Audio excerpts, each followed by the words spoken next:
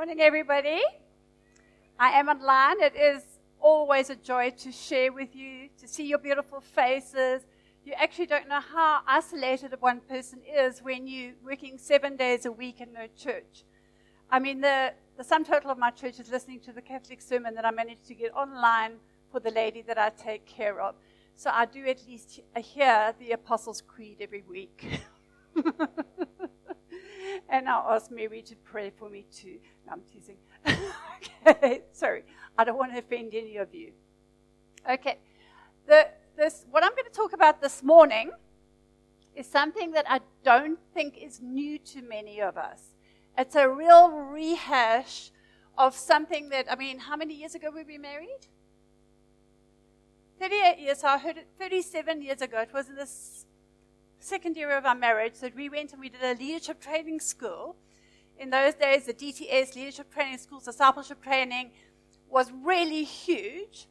And we did this 3 months full-time course. And one of the things that came out of it was a teaching by Bob Mumford called Scandalon. Who's heard of it? Okay, so it is a good time for us to repeat this. Because I have found that in the church, especially over the last while, there are more and more people that are being scandaloned. They've been eating the bait of Satan. Okay.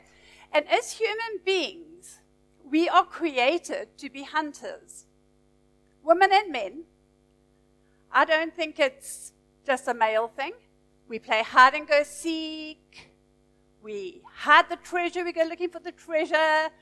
Or if you're a little bit more brave and bold, you'll be like Garth and you'll get a gun and shoot an animal and everybody will throw the blood on his head or whatever. But we are hunters, whether we're going for fish or animals or fun. We're created to be hunted. And we are created to hunt, to search out, look for. And I just got such a picture when I was preparing of that movie, The Hunger Games. Who saw that movie? Okay, it was really, really well done. If you didn't see it, it's basically some funny sci-fi country or I don't know, it's its own little country. And they take people from the different provinces, like say Orange Free State, Cape Town, Transvaal, and they put them in groups. Individuals. They would go in individually. It's a male and a female from each one. And they are hunting, but they're being hunted at the same time. And it's the last person standing that is victorious. We all know that. So I just had such a picture of the church. And that scripture came back to me again, that Satan is like a roaring lion. And he's always seeking, always looking for someone to devour. Yes, you understand grace. Yes, you understand the goodness of God. But there are so many opportunities that Satan creates for us to walk into the trap, to become scandalized and to take that bait. So, I am saying today, we have to become vigilant. We have to become aware. I'm probably going to run in and out of my notes, and I don't know if I can even keep place of where I'm at. But, I was thinking with Rain, when he used to swim on a South African level, he would swim 2-3 hours a day to do a 27-second dash. And it was all that preparation. For us as Christians, we sometimes have to prepare a lot longer in order to survive because we live in a fallen world. So we just got to fill ourselves up with the Word of God, which remains, so that when there's something in our way, we are aware and we see it. Now, I really hope this thing is going to work. Yeah. Fences, we are the hunted one. Okay, basically,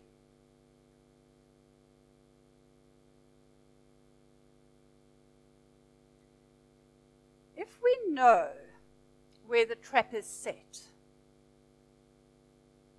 we won't walk into it. There's a little saying that if a bird watches you putting up a bird trap, it'll stay away. I don't know. You, the bird watchers? I don't know if they're that clever. They say they've got bird brains, but And basically, the scripture in Matthew chapter 18, where Jesus is speaking to the disciples, and he goes on to this whole thing of being offended. And the disciples say to him, well, how many times should we forgive? And he says, the one says 7 times, the one says, and anyway, it ends up 70 times 70.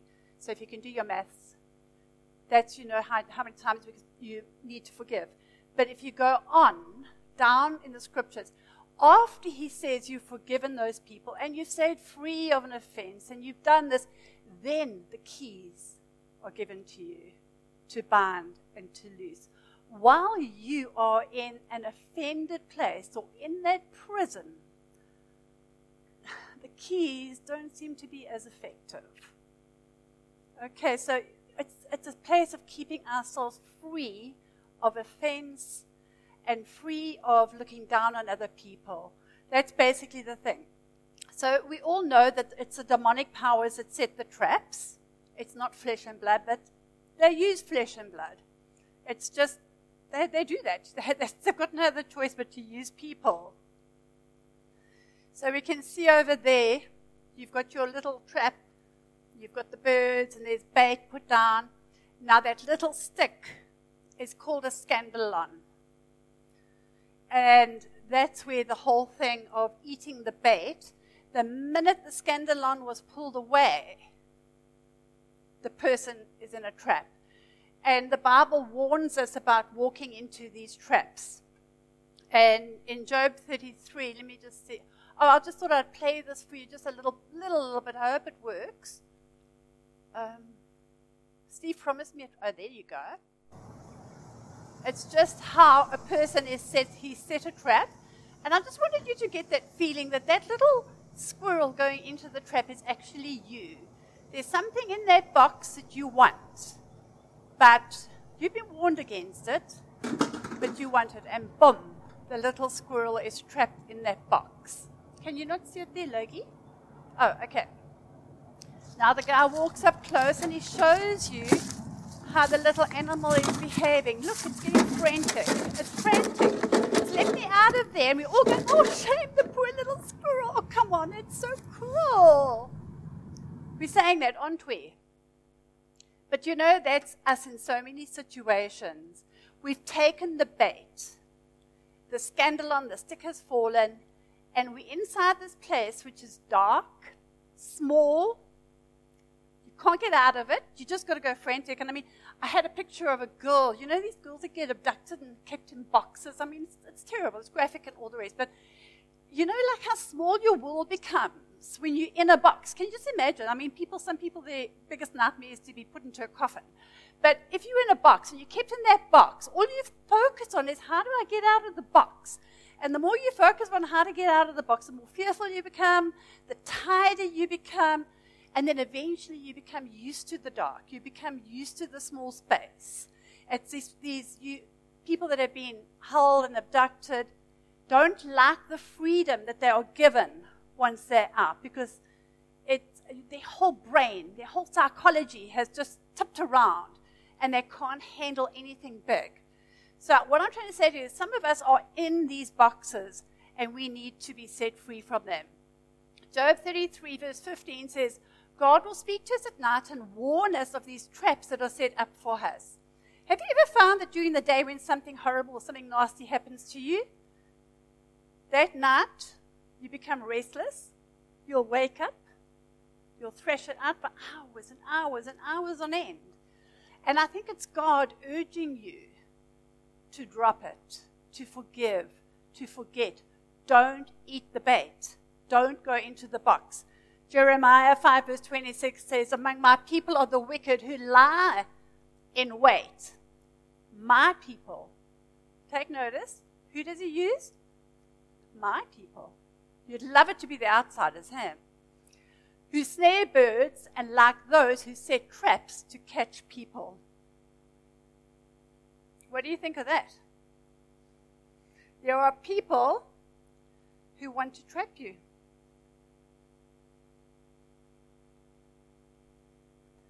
Okay, so let's just cover this little word again. Offense comes from the ancient Greek word scandalon, which means a noose or a trap. It's also used if you want to make somebody stumble or fall, go into pornography or something like that. It's a trap that Satan sets for a person, through people primarily. I wish it was a demon, because then we would stay away. Hey, if we had our demon glasses on, you see it, just like we'd just stay away. So often he uses people closest to you. It means to feel annoyed or hurt by something or what someone did or said. It's words mostly. It's what people do around you.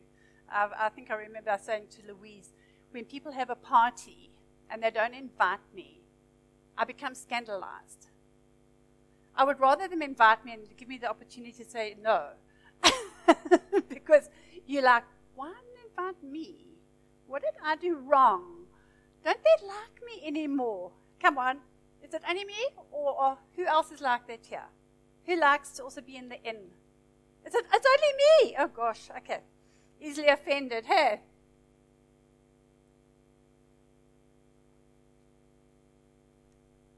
Jesus entrusted his heart to no one. There's a scripture, sorry, I just didn't put it up. Because he knew that there were traps set when your heart is just put out on a platter for everybody. You have to watch, guard your heart, because it's the wellspring of your life. In the New Living Translation, Obadiah says, all your allies will turn against you. People that were your friends will turn against you. Oh, this is so exciting. Huh? They will help to chase you from your land. They will promise you peace while plotting to deceive and destroy you. Your trusted friends will set traps for you and you won't even know about it. Who is it that is getting trusted friends, people you love, to set traps for you? It's the people who your heart trusts the most. Trusted friends. And it's not them. We don't battle flesh and blood, but principalities and powers and rulers. And that's why when you're offended and you lie awake that night and you're rehashing the scenario, you have to always bring it back into focus. It was not that person that was against me. It's the principalities and powers of darkness. I mean, I think there's a scripture, and I could not find it for the life of me. I think they've changed the translations of the Bible too many times now. And I remember it as a young Christian where it said, like, if you are offended, your offenses fall on me, Jesus' words. If you are hurt or whatever, or because insulted, those insults fall on me. And that's that whole thing of the new creation, realizing I no longer live, that it's Christ who lives inside of me. And if you allow your offense to transfer from you as a person, as a human being, into the spiritual realm, you will guard your heart. Okay. So I don't want to make you nervous. I don't want to make you sad. I just want you to prepare for the race of life. Okay, so that you know that when these things happen, that you're actually going to do something about it and not obliviously live in that box. Okay. And also wait for somebody to come and set you free, like the squirrel would have to wait for somebody to set them free. Sometimes we're always waiting for somebody to come and pray the prayer of power for the hour. That God has given us so many tools for self-care. And this is like a self-care tool, is watching out for the box. Symptoms that I've eaten the bait. You can see it on a person's face. They don't smile anymore.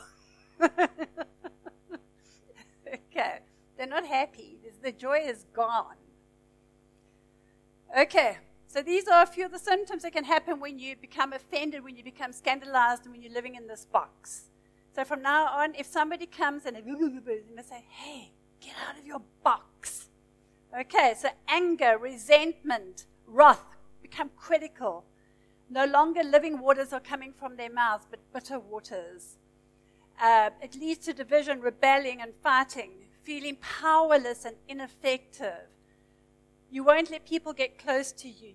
You begin to develop a victim mentality. Everybody's out to get me. Insecure.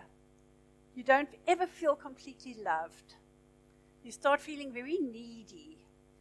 You can become narcissistic and can't be reasoned with. I mean, it's like horrible, and then you need a lot of attention. Those are those needy people. And we all say, oh, watch out for that person, they're a needy person. They're probably in the box, or they withdraw. I've had the box drop in my life a few times. And it's a physical feeling. It's not like, oh, I didn't know I was in the box. You can actually physically feel the restraint going on you. And you've just got to say, have I had a box drop on me in any area of my life? Because there's different areas that this box can drop. And Satan knows where you're most vulnerable, so he will target you in that area. I mean, I remember a box that fell on me as we were probably here, probably our second or third year in the ministry here at Highway. And Greg and Michelle, who were the previous leaders of the church, Steve and I were great buddies with them. They were like our BFFs.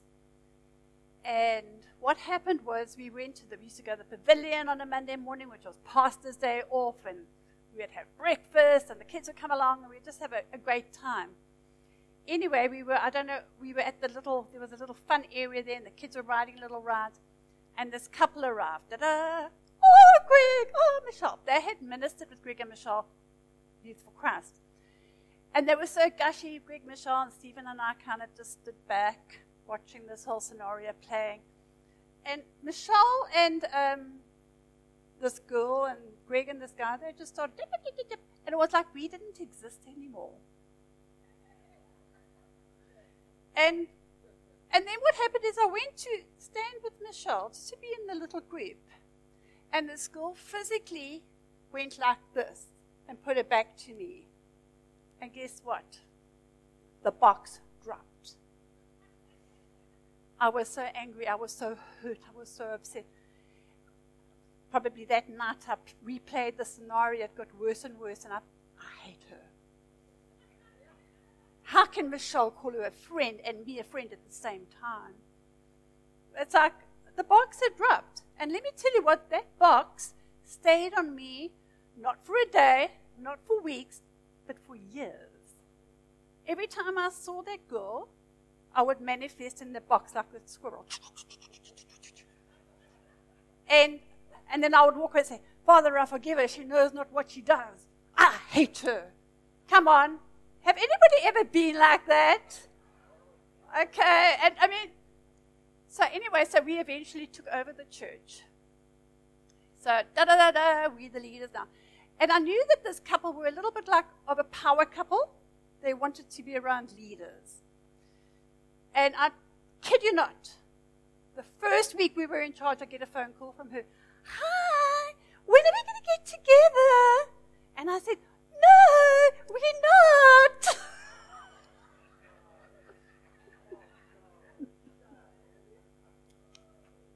No, I said, I love you with the love of the Lord. So that happened to me, and I know it can happen to us. But that box can render you ineffective. She was also a prime person in position in the ministry. She could have opened many doors for Stephen and I, and so she and he, in a lot of ways. But because of being in that box, I couldn't take any opportunities that came from her way, and it could limit our ministry. Okay, there's another big box that has fallen. Okay, this is a huge box on the beautiful body of Christ. I've tithed, I've given, I've given. God doesn't give back to me like he says he will. Box is dropping. And then, you come into this wonderful understanding of the goodness and grace of God, and you start, who do you hate? The church. They took my money. They robbed me. They owe me. I sacrificed school fees. I sacrificed dance lessons. I didn't eat out. The church took my money. So what are we doing with our money now? We're holding it in the box with us to feel safe. That was what grace has done to so many people. We had a lovely testimony with Graham last week of when you start letting go again. There is something about the whole law of money that when you give, you're going to receive. There's a financial flow that begins to happen. But because the law was put on and when it was lifted, we became offended. And when we become offended, we can't give, we can't get out of the box. And everything becomes closed and small. So I didn't say this. I just did the slide. Okay, so you can stay in your little fortress with your pounds hidden under the ground in the sand. Your pounds, rands. Uh-oh. Okay. But what does it say over here in Proverbs 18? It says it's easier to conquer a strong city than to win back a friend whom you've offended. Their walls go up, making it nearly impossible to win them back. How do you know if you've offended somebody in your family? You put your hand on them. Just put your hand on their shoulder. People in public won't do it as much. They will just cringe a little bit. That if you've got somebody in your inner circle and you've offended them, you touch them, they're going to pull away from you. That's how you know I've offended somebody. Has somebody in your family withdrawn from you? Sometimes we don't know we've offended a person. That's a horrible part of it. I mean, I always get, because I'm a bit silly sometimes, so I'm always getting people coming and saying, I forgive you, Janet. I'm like, for? You offended me. When? But it's like, it's because I just, sometimes say what I want to say. And I can't stop. I can. Okay. We've got to learn to run to Jesus when we're offended. That night when he comes to visit you on your bed, the night that you've been offended, run to him. 70 times 7. Disgusting. Don't deserve it. They don't deserve my forgiveness. But you're trading in a set of keys, if you read lower down, that unlock and lock what's in the spirit realm. So you can stay there, but let's keep those keys available. So we've got to learn to run to Jesus. Run to his fortress. He is our strong tower. I'm hurting. Yes, he knows you're hurting. I'm upset. He knows you're upset. I feel robbed. He knows that you've been robbed. He knows. He doesn't mind. But keep yourself free from that box, from being scandalized. Okay. What did this say? I wrote something down here. Don't fight with me. It's only something that I have observed. Matthew 24, verse 10. Is that right? If you are easily offended, it could be that you focus too much on being right. You assume that you know more than everybody else. Feelings are meant to be indicators and not your steering wheel. Okay, don't let your feelings drive you. Indicators? Well, but don't make your feelings the main focus to get you through life. Okay. Now I'm going to go over it. Matthew 24, verse 10. And then many will be offended, will betray one another, and will hate one another. Then many false prophets will rise up and deceive many. The prophets are not people from outside the church. They're in your church.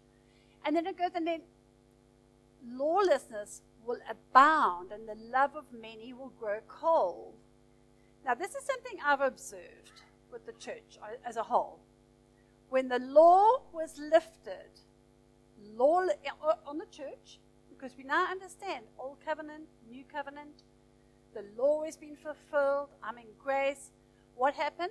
lawlessness begins. People begin to fall back into their old ways.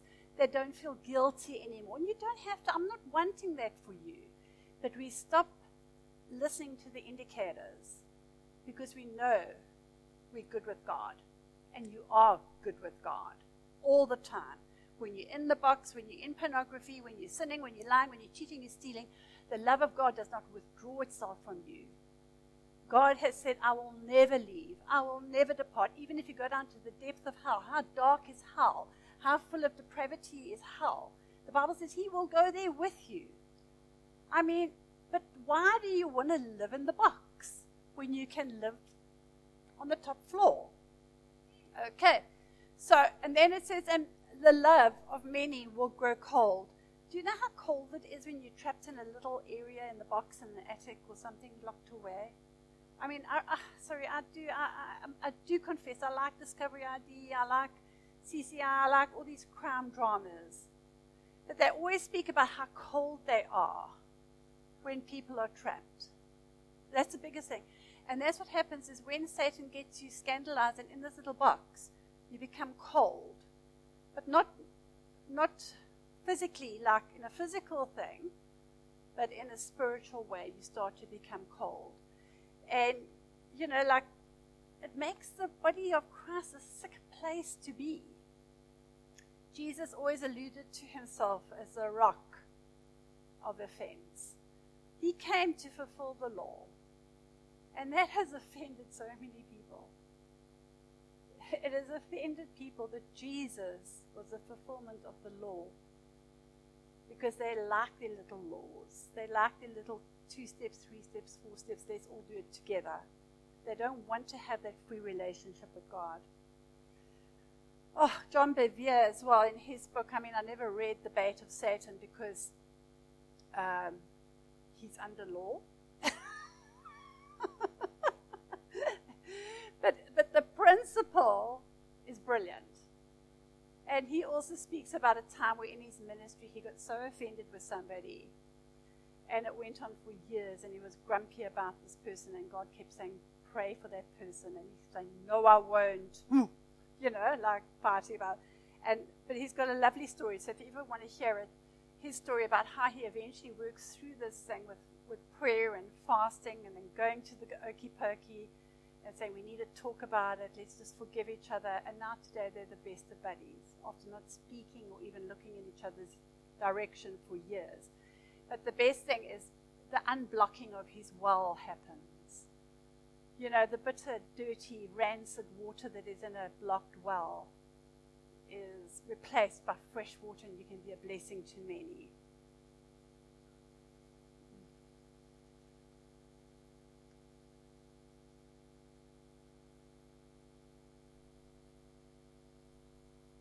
Luke 17.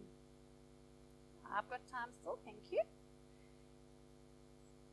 Then he said unto his disciples, it is impossible but that offenses will come. It's impossible not to be offended. But woe to those through whom the offense comes.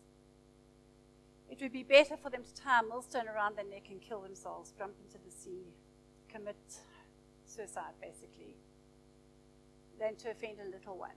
And this is talking in the context of the disciples. He wasn't saying these people from the outside are going to come in and they're going to offend these children. He just says, you know, the person that comes into the body of Christ with the ambition, with the motive is to offend. We've had that. We've had that. Stephen's even said to a few people, we'd rather not have you around because their primary reason to be here is to see how many people they can offend. We've had people like that. I mean, like you think it's, but we do. It's like, and they will say what they want to say, they will do what they want to do, and then they just watch people falling into this little box. I don't think they're even aware of it. They're victims themselves. And then in Timothy, it says here in chapter 2, verses 23, I've got to start wearing glasses soon. Again, I say, don't get involved in foolish, ignorant arguments that only start fights. A servant of the Lord must not quarrel, but must be kind to everyone, be able to teach, be patient with difficult people, Oh. If you've got a talent for that, let Steve know. I think Rich is quite, you're quite patient with difficult people. You're married to one. I'm teasing you. Okay. No, Stephen, you're patient with difficult people. No, please sit down. Get that box off of you, Heather. Okay, you've got to be kind to everyone, be able to teach and be patient with difficult people, gently instruct those who oppose the truth. Be gentle. I mean, it's not always easy, but be gentle. Perhaps God will change those people's hearts and they will learn the truth. Then they will come to their senses. Yep, it's up there. And they may come to their senses and escape from the snare of the devil, having been held captive by him to do his will. Stop fighting over words. Such arguments are useless and they can ruin those who hear them. When you fight in front of other people, you could be the one tying the millstone around the little one's neck. So here he's saying, don't be argumentative. An argumentative person is just a symptom of somebody who has got bait. They've eaten poison bait, and now their water is bitter. Okay, so this is just like a little bit, just to remind you, because it's a teaching that, as I say, I heard so many years ago, but it has stayed with me my entire life. And I just want those of you, just for it to be another little tool in your toolkit, or a little bit of an awareness, a swimming fitness, so that when that box drops, you don't let it stay there. Don't let it. I used to get offended with God. Ooh. The only thing I think that stopped that was finding my identity in Christ. And I'm talking about new covenant identity. I'm not talking about I'm a born-again Christian. My sins are forgiven. I'm going to heaven when I die. I'm not talking about that. I'm talking about knowing that I know, that I know, that I know, that I know that I'm born again, 155% I'm going to heaven when I die. Just knowing my whole status. You know, it's like, if you know that, it's harder to become offended, but you can still become offended. So, I got offended with God. Oh, if you're so mighty, if you're so powerful, if you're all omnipresent, then why don't you? Come on, have any of you ever said that to God? And if you are able to do this, and if you are able to do that, why don't you? I mean, I remember being so angry at God for introducing me to Stephen. We were having a fight. And like, God, you just were out to get me, weren't you? You put me with this impossible person. I know you don't love me. Come on, who's been on the you don't love me, God, little thing? Yeah, so, because I'm offended, the box had dropped. Those are the words that come out of an offended person's mouth. Okay.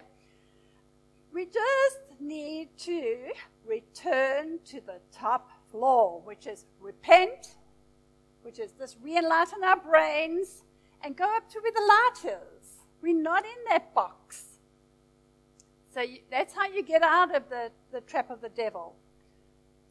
Psalm 19 verse 11 says, good sense makes one slow to anger, and it is his glory to overlook an offense.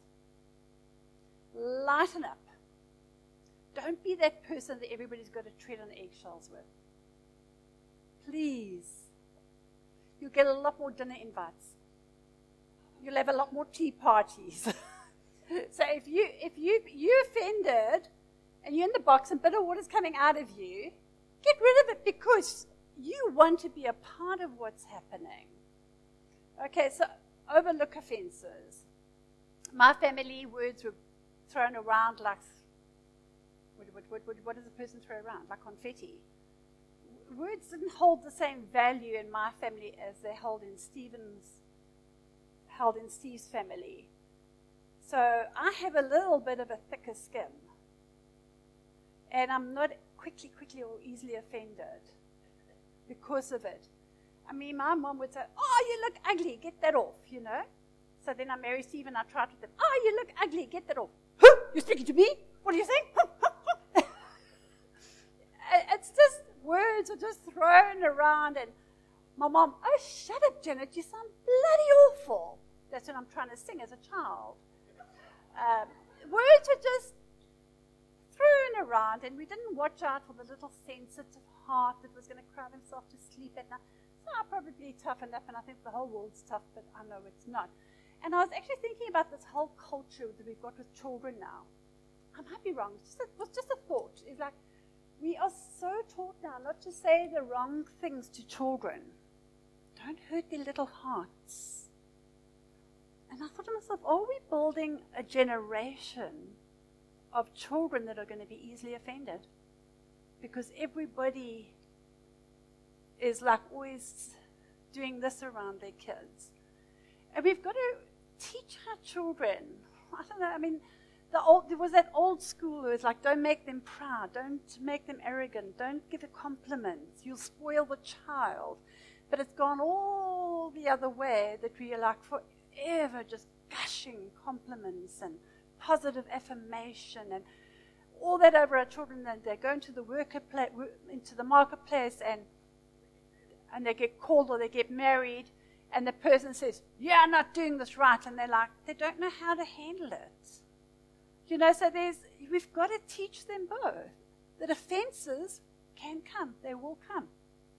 Not might come, they will come. But how do they get out of it? How do they work on? Romans 12 verse 18 says, do your best to live as everybody's friend. I'm your friend. No, I mean, just be nice. Just be nice. It costs you nothing to be nice. Okay? Just love everybody. Rick Joyner's book is another, oh my gosh, if you read that book, you'll cry yourself to sleep at night. Was it called The Hordes of Hell, or what was that one? Rick Joyner's book. Come on, everybody was reading. No, the one that came up before that. Everybody was reading at one time. And he had a picture, or he writes this book that's vision of I think it was the call, of the church. And here comes the army of God. Da-da-da-da. But you know what it was? They weren't riding horses. They were riding each other. And they weren't just riding each other. They were vomiting over each other. So you can imagine an army that looks like that. And he actually, in that book, he says that's the end time church, what it's going to look like. People riding each other, vomiting over each other. And we are in the end times. And the church is, I don't know, we get power from being powerful and on the top of the hierarchy. And we just got to learn to love each other and be friends with everybody. And then also, know that in Corinthians verse 13, I don't think I put it up, it says, love does not traffic in shame and disrespect, nor selfishly seek its own honor. Love is not easily irritated or quick to take an offense.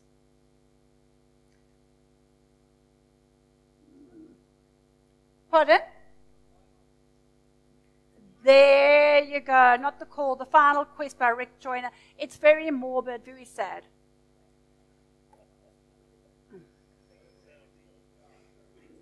No, but it is. It's very, very sad when you read something like that.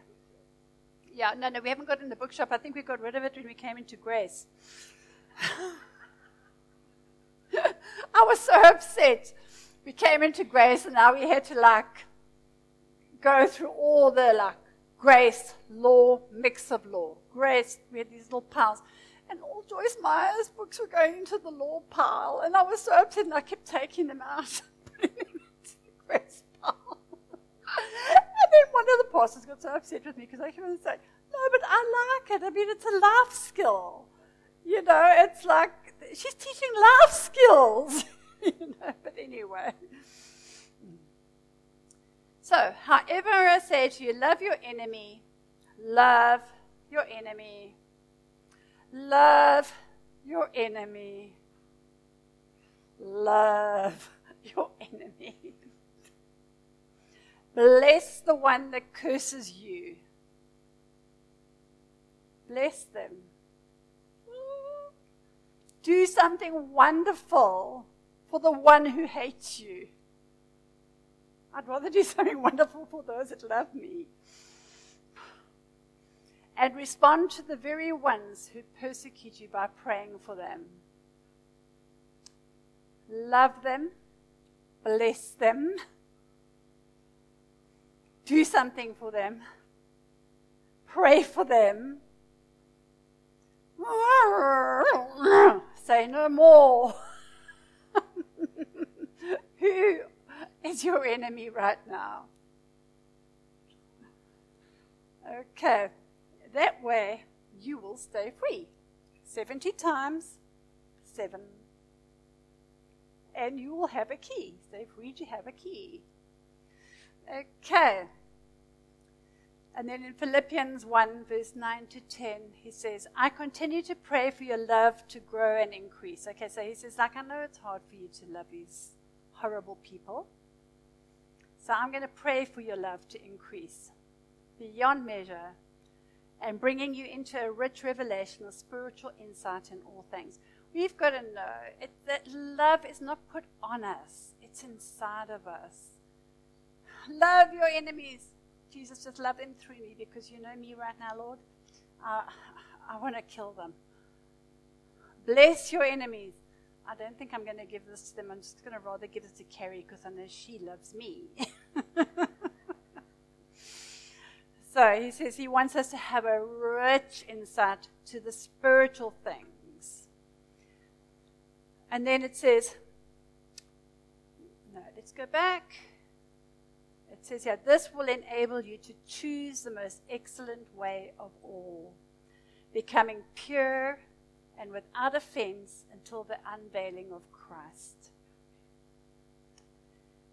This is just a little life skill in Ecclesiastes. If a ruler's anger rises against you, if you get to your workplace, don't leave your post.